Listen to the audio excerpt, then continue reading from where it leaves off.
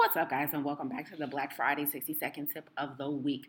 Just a reminder to move with intent and purpose in everything you do, from your exercise to your work to your relationships. Move with intent and purpose. We are coming off of the Thanksgiving season, moving into the Christmas season. We only have really less than 30 days in this crazy year we call 2020. I want you to make every move you make, every word you say, every morsel of food you eat to be intentional and purposeful. Let's make sure everything is serving a purpose, whether it's for our health, our well-being, our happiness, our joy, our restoration, our cleansing. Intent and purpose. Let's discard the mindful, or should I say mindless behaviors, mindless conversation, and let's become present in all of our activity going forward. The thoughts that you think have a chemical impact on your physical body. The emotions that you feel create a chemical substance